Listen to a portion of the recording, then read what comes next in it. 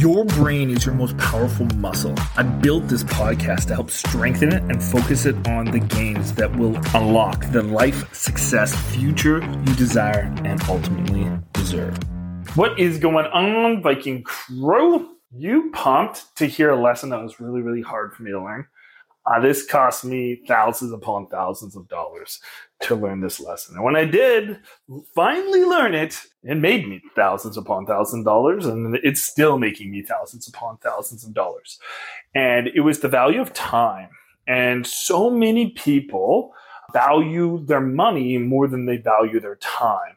And I get it. Especially when you come from parents that really struggled with finances, and you guys always had time together, time apart, just time, and time doing nothing, essentially. So it's really hard to value your time when you never really got value from your time. I think that's the hardest thought process to really come over and overcome, because you've struggled with money. I think this is one of the hardest concepts to really overcome, just because so many people struggle with money. And when you come from that broke or not having an abundance of money kind of life, it's really hard to value anything more than money, because it's been the most scarce thing in your life, and it's been the most prioritized and polarizing thing every day of your life since birth. Essentially, your parents have told you, no, they don't have enough.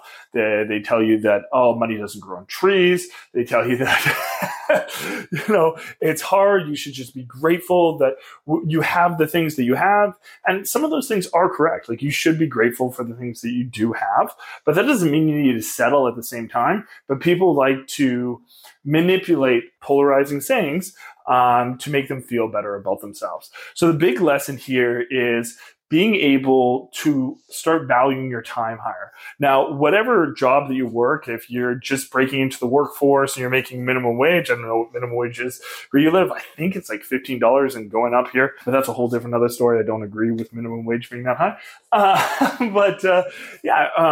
If you're making minimum wage, that's the amount of money, and that's what your time is actually worth, right? If you're making $30 an hour or $35 an hour, that's around the price range that my time was worth when I was working a job, then that's what your time was worth, right? Now, I get paid $500, $1,000 an hour for my time. And it was because I learned this equation. I learned that if you let other people put a value on your time of that is what your time is worth. And if you only make money when you're trading your time for it, that means your time is actually worth a lot less than that. So let's just say that you work 8 hours a day, making $35 an hour, but for the other 16 hours of the day, you're making $0. Well, your time's worth $11 an hour. Which is crazy, right? So it's just like, yeah, Mark, obviously when you're getting paid $0, your time's worth less, right? But this is where so many people get it wrong. There's so many ways of being able to passively make money, or maybe not passively, but semi-passively make money, because it's really hard unless you have an abundance of money to make mass passive income. And I think so many people try to market passive income, where it's just like you sit back and money just rolls in. But it's a pipe dream. You have to generally build a lot of different things, generally have a big lump sum to start making that kind of passive income off of, or else the passive income's so small that it's not really life-changing at all. But anyways, let's get back onto topic here, is how do you adjust that? Well, you have to build streams of income where you can make money for little to no effort. And you get paid massively for when you are trading your time. So let's just say I do a call with somebody and they're paying me for my consulting. If I put my rate at $25 an hour, that's what that consulting is worth, right? But the problem is so many people will undervalue the amount that their skill level is actually at, where people would pay them more. And it's actually easier to get paid more than get paid less. Because when you try to get less for your hours, people expect so much more than what those hours are worth. People will expect just as much from you generally if they're paying you more for it. but it's because you're dealing with a different market at that point in time, and you're helping them trade more of their money for it. Now, I know a lot of this is nuanced and everything like that.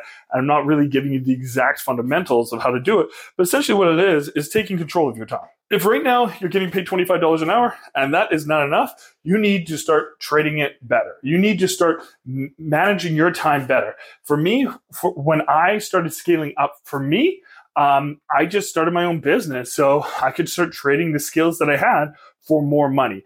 And I started creating reoccurring income. So I got paid over and over and over. And the lifetime value of my customers went way up because I just kept getting money every single month. And then that compounded over time. But you have to do those type of things, and you have to raise the value of your time, because if your boss right now values your time $30 an hour, they're not going to one day value your time at $60 an hour. It's just not going to happen, and it's definitely not going to happen overnight.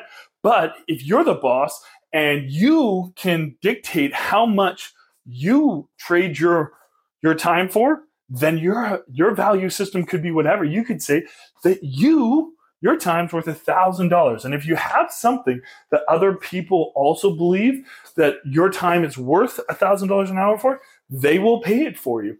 Like, we just started a new business over the last year and a half, and it was a fitness business. And so many people told us, and this was the problem, is so many people that hadn't had success in the fitness industry told us that, it's a saturated industry. You have to go below people. You have to come in at a certain price range, all these type of things, right? So we came in at this super low price range. We offered way more value than anybody else was on the market and everything like that. And it was just crazy, the amount of value that we're giving at the very beginning for what we were charging. Like, we should still be charging more than we are, but we were giving essentially like $1,000 to $2,000 worth of value for $7. $7.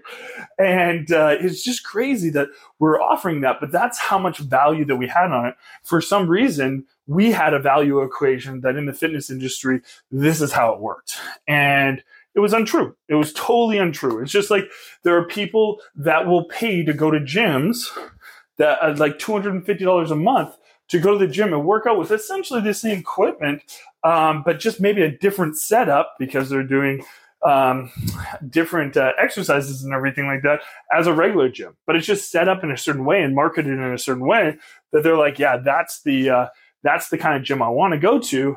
And that's kind of working out I want to do. So I'm going to go that niche gym.